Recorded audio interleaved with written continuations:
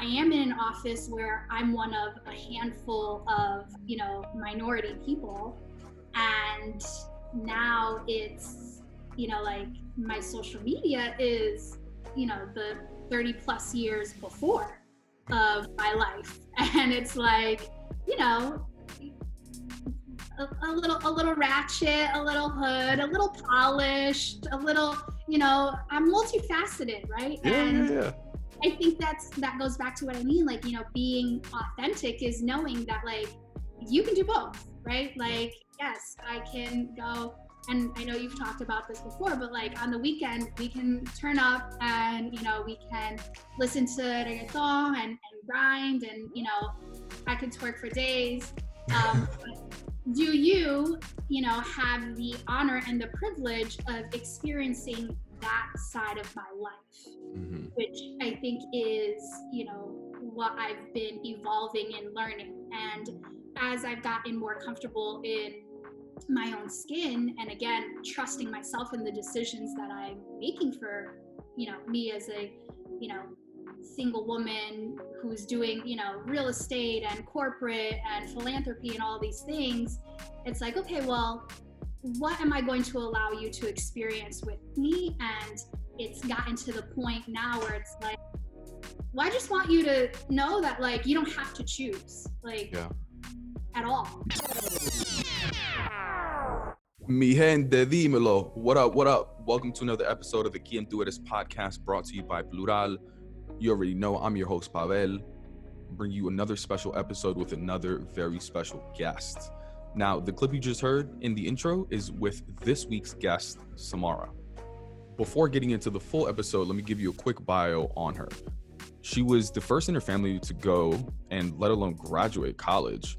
Started off her first business running a marketing agency for local restaurants to help pay for school, and is currently an enterprise account manager at Forrester. Her main focus in life is building generational wealth, not only for herself, but for her community. She says, if I can find a way to make money work for me rather than working for my money, I'm gonna do it.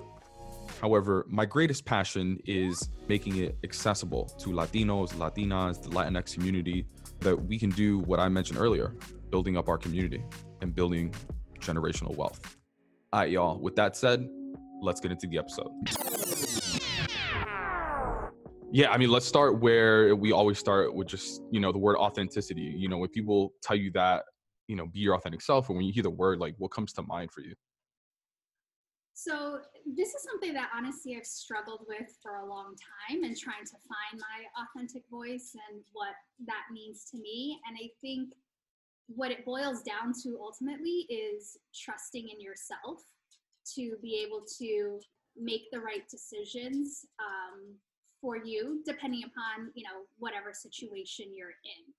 I think that we're all multifaceted, human beings, and that we get to have so many different layers and angles to ourselves that it's really trusting to know, like, in this moment, this is who I am, and that's good and appropriate and should be celebrated. Yeah. Do you think you've always had that trust in yourself, or even were allowed to have that trust in yourself? I don't know. I think allow is interesting. I don't know that there's really, the permission is what you give to yourself at the end of the day. And for me, it used to be a concern of, well, what are other people going to think? Because, I have all of these different roles that I play, being in corporate, being, first gen, back when I was in college. And it was this pressure that I had on myself of, all right, well, I need to make sure that I'm the right person for this situation. And I think now I've gotten a lot better at that, to the point where I really don't care what other people think, because I know that I'm making the right decisions for myself. Yeah. No, I feel you on that. I meant more so, especially, you mentioned being first gen. When I said aloud, sometimes, like, we want to be a certain person, but our family has this idea around, like, what they want us to be. So allowed in the sense, like, yo, I want to say this and that, but my mom told me I shouldn't, Yeah. I mean, to a degree, but again, I think it's the permission that you give to yourself ultimately.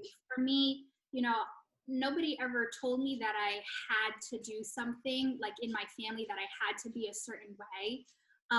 It was just this kind of unspoken understanding almost of, all right, we're here, like, be great. But, when it came to school or career or, big decisions, there wasn't for me that a pressure explicitly from my family, but for some reason it was something that I internalized just from society as a whole. Yeah, that's so interesting because it was the same for me too. Like my mom never told me you have to be a certain thing, or I mean, she didn't even have like certain expectations for grades either. Like she never told me, I mean, obviously like she wanted me to do well in school, but I think a lot of the pressure like I put on myself instead of like my family necessarily like telling me to be a certain thing. Like you always hear like certain stories around family members telling their kids like you have to be a doctor or you have to be like this and that or a lawyer, and like my mom never told me that either. So it's interesting like that we sometimes feel the pressure to put that pressure on ourselves. You know what I mean? Yeah. Like why do you think you put that much pressure on yourself? Um, I'm not sure. I think it's just ultimately society and media and, what we're consuming every day and, what this idea of the quote unquote American dream is or is supposed to be. And it's like, all right, well, my parents came here and now it's my job to like fulfill on all of the hard work that they put in. And same thing, my mother never, demanded, good grades or anything from me. There was this expectation that I'd be a good student, but it was just kind of like, do what you gotta do. Like I'm working 12 hours at the salon and, I just need you to pull through kind of thing. So I think it just comes from society and media, to be honest. Yeah. I mean, that's a hell of a representation too. Like our family works so hard. So how we look like not working either just as hard or harder. You know what I mean? Like it's funny because I tell this too, because my mom, I like barely saw my mom growing up. Like she was always working. So my grandparents were the ones that raised me, and my dad um just wasn't around. He was like, yeah, long story. But yeah, it was my grandparents that raised me. So I think in a lot of ways, like, sometimes your experience is almost like not experiencing it. Like by not seeing my mom many times, I'm like, oh shit, like maybe that's how I should be. But tell me about your family as well. Like where did they come from? Like tell me about that first gen experience too. Yeah. So actually, my family's from Brazil, Oh, and okay. yeah, surprise. I love Brazil. I've been there twice and I didn't want to come back. Both times to Rio. I wanted to just like sell coconuts on the beach. That's all just like yeah. Yeah, that's the dream. It's funny. I've actually never been to Rio, like the touristy side of Brazil like that. But we're actually like farmers. My dad's side of the family is from the like northeast of Brazil, which is kind of by the Amazon, and it's like when I'd spend my summers in Brazil, it was like no running water, taking, baths in the river, no electricity, like horses to get around. And then it's like I come back here and it's like, first world country. Like I have an aunt, had an aunt who passed away, and she used to call me first world baby all the time. Like that's how she like referred to me and my younger brother. Because we just, we lived in the United States. So they came here, they worked really hard. They were, business owners and entrepreneurs themselves. And then they ended up, my mother and father ended up splitting when I was like 2. And then it was just me and my mom for a while. And so she had to, work even more to make sure that she could provide for us. And I knew and saw how hard she worked, and I definitely appreciated it, but I knew there was another way. Like there had to be another way where it wouldn't involve me being gone for 12 hours a day and having to drop off kids at the babysitter.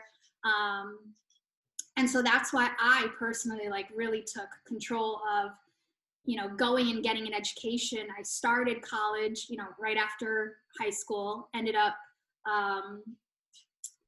kind of taking a leave of absence for a couple of years because I had landed what I felt was a really good job working at the hospital here. So I had great benefits. I was making, a ton of money compared to, previously I was in retail and restaurants.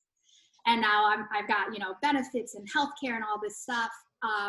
But ultimately I saw that I was stuck, and I was actually in a pretty toxic environment when it came to my manager. And I was like, I gotta get out of here. And the only way for me to get up and out is to get an education. Like that right now is the American way. So I ended up quitting my job. Like all this happens like back to back. I ended up quitting my job, closing on my first condo, and then re-enrolling back into school full time while working at the restaurant at night. So I was like grinding for like good year and a half to finish my degree, because I knew that's how I was going to end up getting a good job. And I finally did wrap up my degree and landed my first corporate job. It was in a nonprofit organization. And then a year later, I was like, the nonprofit world, love it. They're doing great, but this ain't for me. Like this is not it. So I ended up leaving there and then actually going into my first real corporate job after that. And I've just been, year over year, it's only been a little over 4 years now, just like going up and up. And I'm like, okay, this is like the ROI is here finally. Yeah. And we're not going to just casually breeze by you being in school and just casually closing on your first condo. Like, I'm sorry, what? Not most college kids aren't doing that. Like, why were you even thinking about doing that? It's so strange. I literally ask myself that all the time, because for me, what it came down to is I knew that, or what I had experienced was me and my mom, it was just the two of us, and we would move every year. I've only lived in one city, one town. It's in Connecticut, so people don't like calling it a city, but I've only lived in one place. And I ended up going to 7 different schools because we moved every year. And my mom did not have this thing about like, well, stay within your school district. So it's like, I was in one place for first grade, a different place for second grade, a different place for fourth. So I kept moving around. And while it was like fun, I guess, I didn't really like that, just always having to pick up and pack and move.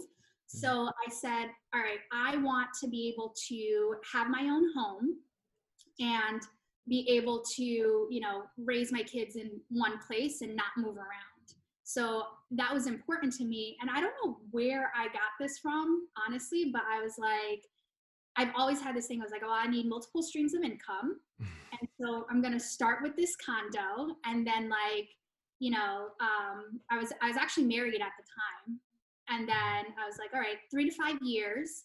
And then after that, we'll buy a single family home and then rent out the condo, and we'll live in the single family home. And I had this idea. I don't know where I got it from, and I don't really have any like legs to it, but I was like, all right, that's the plan. And so that's what I started down the path with.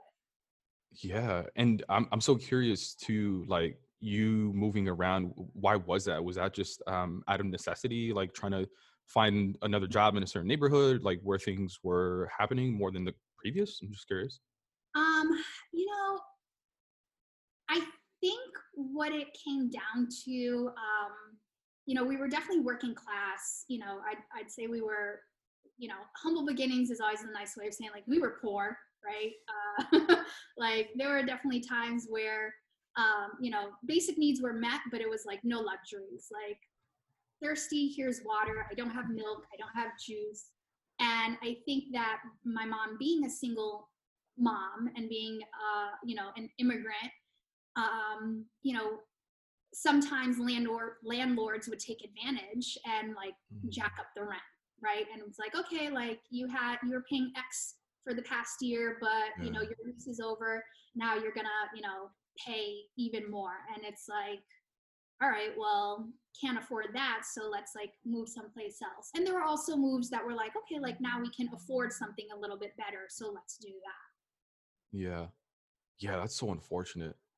I mean, yeah, I mean, you see that all over the world, just with like gentrification, for example, right? And I'm not sure if that's exactly what was happening in that neighborhood, but yeah, I mean, it's it's so Yeah, unfortunate. yeah, I don't know that it was so much gentrification as much as it was just kind of taking advantage of a situation and a Yeah, circumstance, right? So that was something that I noticed, and just it never sat right with me. And yeah, so, you know, now with me being a landlord, it's like I want to make sure that I don't, you know, do that with my tenants, and I give them the experience that I want and would have wanted when yeah. I was. That's beautiful, and that's so dope that so early in your life, it sounds like you were able to do that. And I don't know if it's like this for you, but for me at least, like I also think about multiple streams of income pretty frequently. And part of it for me is kind of like for most of my career, like I've liked jobs, but I haven't loved them. And part of it for me is building enough wealth and income on the side to be like have enough like fuck you money to be like, you know what, I don't really need this job. So like if you come at me the wrong way, like I can quit tomorrow. I'm not there yet.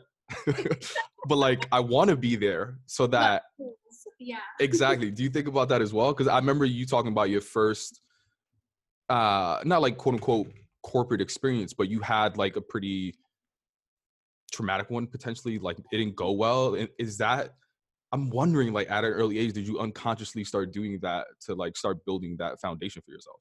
yeah, for sure. It's interesting because I always had this mindset where I'm like, well, I don't want to be a business owner. Like, I don't want to run a company. But in many ways, I was doing that, and I just didn't realize, you know, my definition of what running a business was and what being an entrepreneur was. Because what I saw was, you know, what my mom was doing, which was, you know, she was running a nail salon, and you know, my father had a used car dealership. And it's like, okay, well, you got to get up, you have clients, you have to deal with people, you've got inventory, you've got this and that and that. And it's like, oh God, like that's not what I'm about. But when I was in that position at the hospital, and I felt so powerless, and it's like you go through, you know, all of the regular, you know, hoops of, okay, well, let me go to HR and let me go to HR and talk to them and, you know, raise my concerns. And, you know, at the end of the day, unfortunately, you know, HR for a lot of companies, it's not your best interest, it's the best interest of the company, right? Yeah. So it didn't matter how many complaints I put in, my coworkers put in, you know, my manager was almost untouchable. And it was a situation where like I was breaking, and it took a big toll on my mental health. I like changed as a person completely during that time. I was really depressed and irritable. And it was just like awful. And I was like, I can't give anybody this power over me. So that's, you know, like, all right, let me get an education, let me at least get a better job. And then from there, you know, be able to move up. I think so many people are like, you know, oh, you gotta, you do the 9 to 5, or you do like the entrepreneur route. And it's like, but you can do both. Yeah, yeah, yeah. And it's like, you can do both, because just like you, like, I want that fuck you money real bad.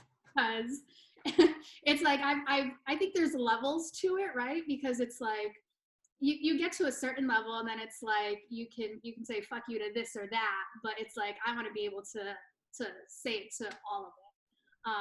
And I'm getting there for sure. We are getting there for sure, but it's definitely a work in progress.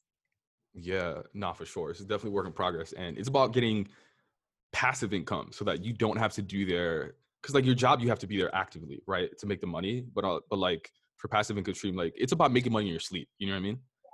It's Yeah.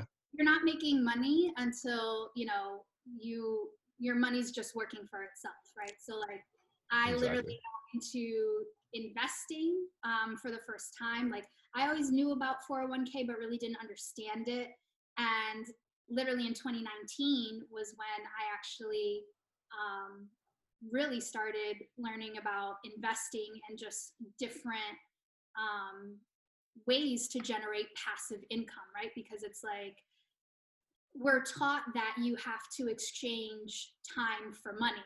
Hmm. And it's like, no, I'm not trying to make that exchange anymore. Like I'm trying to get like that compound interest and just like have the money come in without me doing a thing, right? Um, so it was great. I had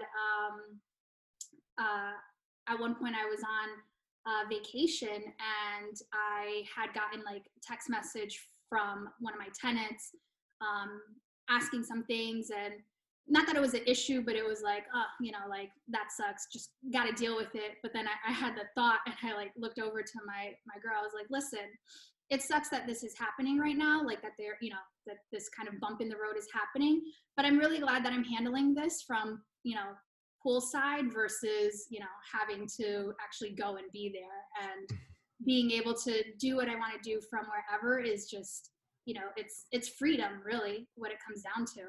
Yeah, exactly. That's what money represents for me is freedom. It's not like a specific dollar amount. Like I don't want to buy anything with it really. I just want to have the control and the option to do what I want. Yeah, And I the option to say no, right? Like, yes. hey, Yes. I need you to I need you to do this. No. What? Like, I'm sorry, you just said what to me? Mm-mm, I'm not dealing with this. Mm-mm, Not today. I'm I'm not not dealing with this fuckery today. Mm-mm.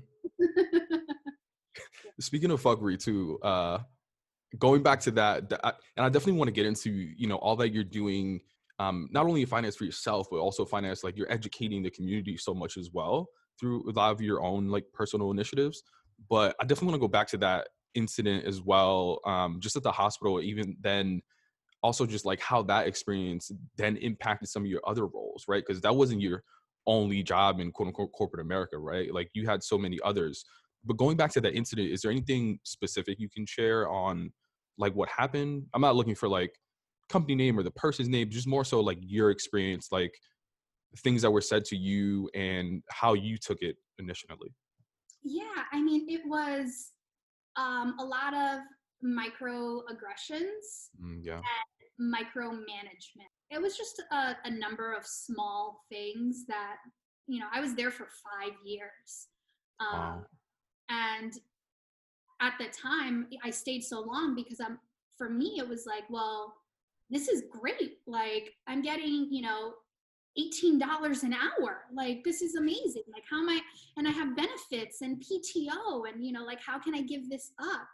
Yeah. And then it just got to the point where it's like, there's got to be a better way. And for me, it was, let me, finish my education, check that box off, and then get in someplace else where I'm actually going to be valued and respected. And, definitely the your manager certainly has, I think, the biggest impact on your day to day. Mm. And my manager was just not, somebody who really had my best interests in mind. It was really, whoever could make them look best. And since then, I've had, um, you know, the privilege really to have some really amazing managers that have invested in me and that have taken the time to know and understand me as a person. Um, Mind you, all of my managers have been white, and the majority have been white males. Mm. Um, and I'd say that there's a good possibility that I was the first, Latina that they had to manage. And Why do you think that? um, just in terms of like the location of the office, it was, you know, originally started as, you know, a startup, and just the pool and population of people that worked in the office, it was predominantly white. Mm.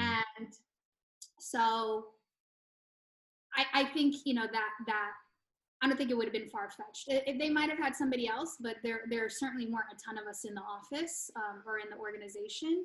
And just them really taking the time to understand the nuances of, you know, me as, you know, not just a professional, but as a person, really has made my corporate experience infinitely better. Yeah. Going into work, we see other people and we just see titles. Like we forget that they have lives outside of work, like really interesting lives too. Like if you start getting to know your coworkers, you're like, damn, I didn't know you did all that. Like you did what? Uh, but part of that also is like us sharing it, or like people sharing it with us. Like how comfortable were you early on in sharing some of your experiences, or just like being your most authentic self at work? So I'd say, you know, when I was at the hospital, it really wasn't a thought per se. It didn't kind of come through because I didn't feel like it was a quote unquote serious job. When I started working at the non-for-profit, Yeah, yeah. that was interesting because it was a faith-based organization. So, Oh, so okay. yeah, so I'm Christian, and I was like, oh my God, yeah, let me go work for this organization, and it absolutely did amazing things for my faith and really built me up. You know, I have really great bonds with the people there, and, you know, just grew in that area of my life exponentially. um, but I'm a work in progress, and, you know, I know that I'm not perfect, and you know, there actually, like, I had a cube mate, if you would, like, I shared a cube area with Mhm. someone, and she had actually come from a very large corporation previously, and she was very, like, by the book and, like, buttoned up, and, like, this is, you know, how you do things. And it's interesting, she's Dominican, and was like, well, if you're going to survive in, you know, corporate America, like, you need to draw a line, and work and personal don't come in. And she's actually the first person that, like, told me or taught me that, and I was like, oh, okay, yeah, yeah, I can see that. Like, that makes sense. So I was like, yeah, like, we are not about to be, you know, Instagram friends or follow each other on social media. That's not, we're not going to do that. And I had my profile on private, and, you know, really didn't allow that. And then when I went to my new corporate job, it was a much younger demographic. Like, a lot of millennials work there. It was a very sales heavy organization, which was great because, you know, now it's like literally people. I had always been, like, the youngest in the office, and for the first time I was, like, one of the older ones in the office, and I was like, oh, okay. And there was it's such a amazing place to have had the opportunity to work at and to have experienced that, because so the company, it has since gotten acquired, but it was called Serious Decisions, and literally it was like two guys that started it. You know, your typical, like, kind of founder story, and everybody was just like family. And you know, people grew up together in that organization and really formed some amazing bonds. And I still keep in touch with so many people from that time. And, like, I mean, I'm talking like weddings and baby showers, and it took me a while to warm up to being like, okay, like, you know, let me allow you into, like, my little sphere of Mhm. me, because, you know, I am in an office where I'm one of a handful of, you know, minority people. And now it's, you know, like, my social media is, you know, the 30 plus years before of my life. And it's like, you know, a little ratchet, a little hood, a little polished, a little, I'm multifaceted, right? Yeah, yeah, And yeah. I think that goes back to what I mean. Like, being authentic is knowing that like you can do both, right? Yeah. Like, yes, I can go, and I know you've talked about this before, but like on the weekend we can turn up and we can listen to reggaeton and grind, and I could twerk for days. Do have the honor and the privilege of experiencing that side of my life, Hmm. which I think is, what I've been evolving and learning. And as I've gotten more comfortable in my own skin, and again, trusting myself in the decisions that I'm making for, me as a, you know, single woman who's doing, real estate and corporate and philanthropy and all these things, it's like, okay, well, what am I going to allow you to experience with me? And it's gotten to the point now where it's like, well, I just want you to know that like you don't have to choose, like, Yeah. at all. Yeah. I mean, that's the whole idea behind plural. It's like, it's just plural with a W, you know what I mean? And the whole idea is that you can be raw, you can be yourself. Like, you don't have to be singular, right? You don't have to choose between the two. Like, I've always struggled with the word and. I talk about this in therapy all the time because for me, it's very binary, or it used to be at least. Like, it's either I do this or I do that. And my therapist was like, why are you using the word or? And I was like, I don't know. It was just so ingrained that I had to do that. I mean, going back to like social media, I remember being in college and they would tell me, remember to make your social media private. Remember, like they would tell me even to like change my maybe my friends told me that. I remember in college, like I changed my name so I wasn't like searchable.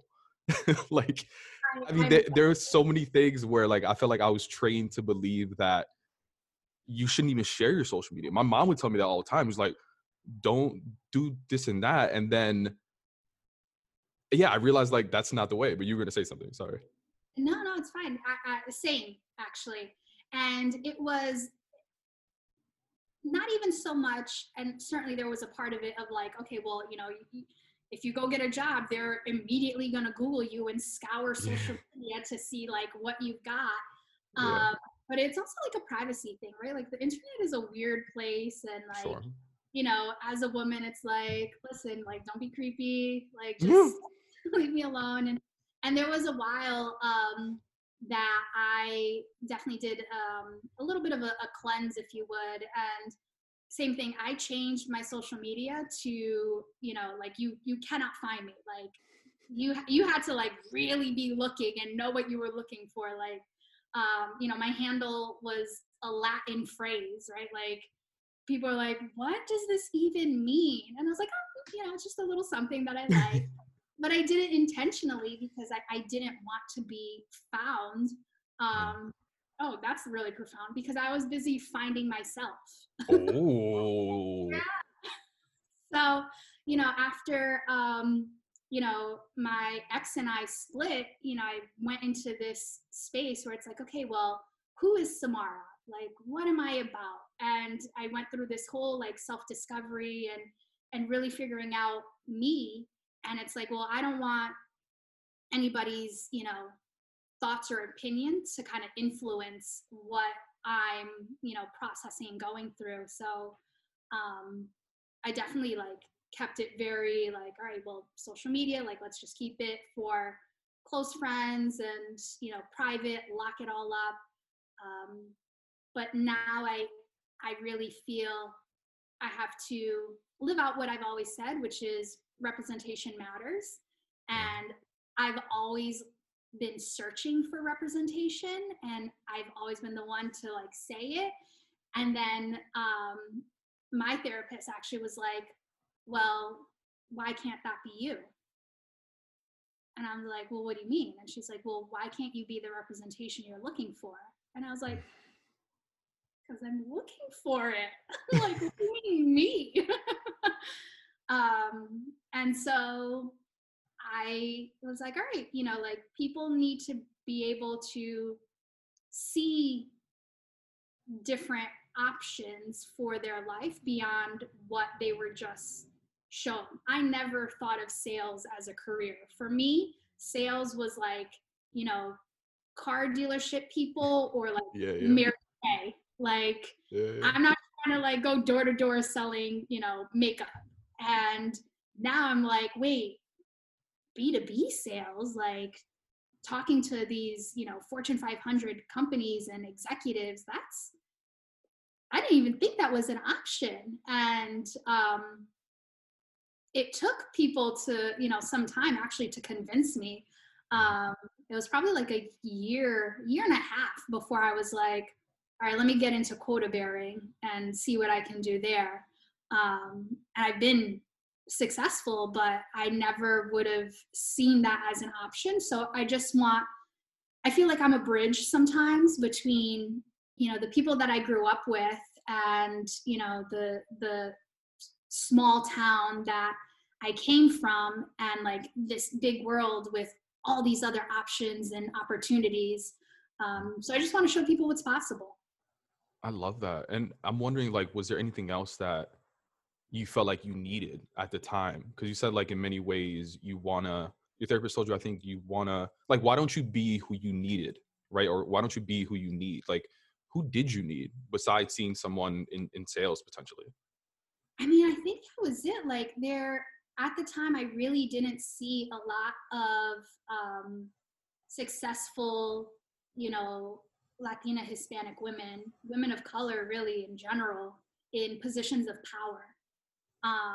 And so that was always a hunger and ambition of mine, but I didn't know how to get there because it's like, well, everybody in power is white and usually a white male. So like the tools and access and resources that they had are very different than what I had. So it didn't seem really to make a lot of sense for me to go along that same path because I didn't have the same tools to get there.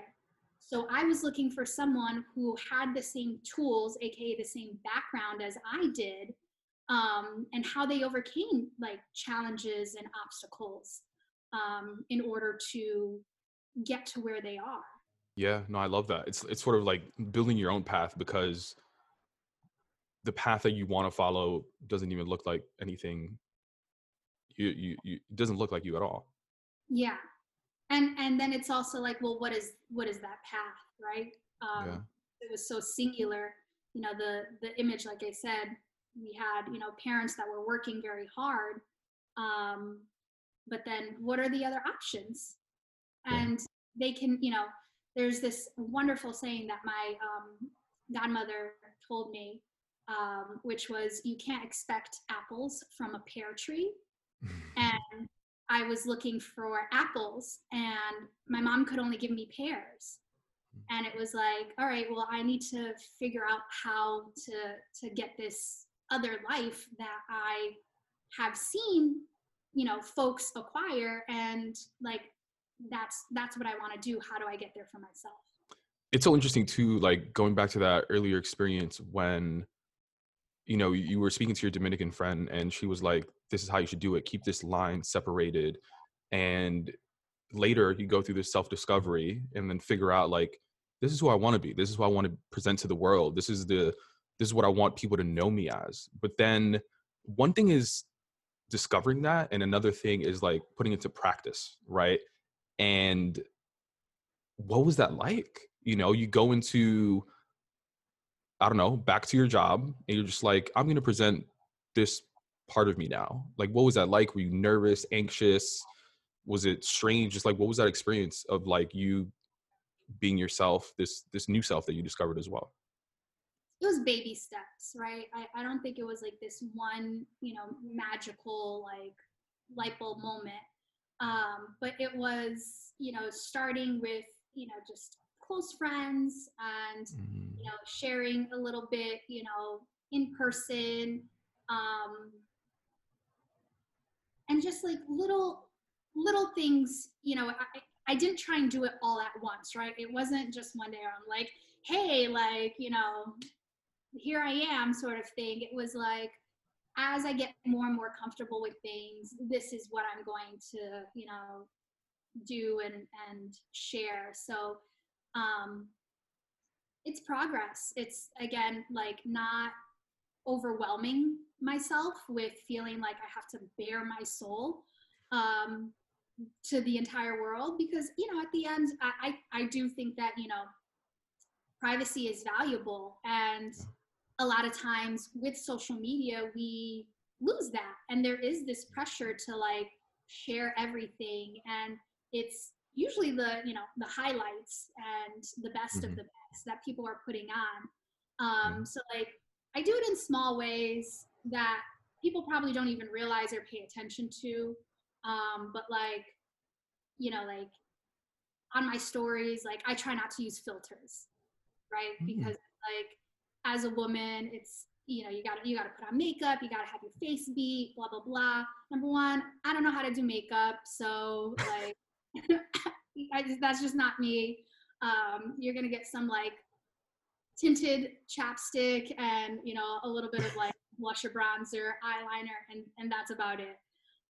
But trying even that, like literally visually, like, all right, like this is me barefaced, no filter. Here are some learnings. I try to share, things that frustrate me, because everybody posts like, hashtag goals, but there's definitely things along the way that are challenging and frustrating. And so I had done a speech once, actually, and I said this line, and it was just like full circle moment, because now just, a couple months ago, Kamala said the same line when she was inaugurated, which is, I may be the first, but I won't be the last. And so that's really just what I'm trying to do and show, and just little by little, like, here are little bits and pieces of me and my life that may or may not be, relevant for you. Yeah. And yeah, I love that as well. I mean, we can say that you gave Kamala that line pretty much, right? I'm pretty sure, right? I should like look into what sort of copyright stuff that I have going on. Yeah. Add that as another income stream. Yes, absolutely. Residual income, please. Give me the yeah. I'm so interested too, because I'm in sales as well, and like people typically have the 9 to 5, right? And like within the 9 to 5, you do whatever you do with your coworkers. You share certain things, share not. But then having clients is a whole nother game. Like I have clients that add me on social media, and I'm just like, oh my God, this is weird. Like, do I make a close friends group? I feel like that's even more pressure, because that's how you're gold on your job. Like your coworkers, a lot of them, they don't have that much impact on like if you're gonna do well at work or not. Like I randomly put up like a Cardi B gif. I'm like, oh, are they gonna like say like they don't want to work with me because I'm ratchet? I don't know. Like, do you think about that stuff? That's fair, and like very valid. And I think, so like I'm on LinkedIn, right? So it's like, hey, clients, like you go talk to me over here. And then I had like a Twitter that I created for my job, and it was like, yeah, like follow there, but like, I don't know, like I haven't gotten to the point yet of, clients following me. I don't have a Facebook right now, so I haven't had one for years, actually. So like they can't find me there, but then like Instagram, nobody's found me there yet. But also traditionally, I have been new business, so it wasn't the same like account management. I came in, sold you, and then let the delivery team figure it out after that, right? So I was just a hunter and passed it off. So I didn't create as many relationships with my clients, and the ones that I did from previous roles, like, yeah, we're on LinkedIn. Like you can follow me there, no problem, all the time. It's so interesting. Literally yesterday, I'm back now on the account management side.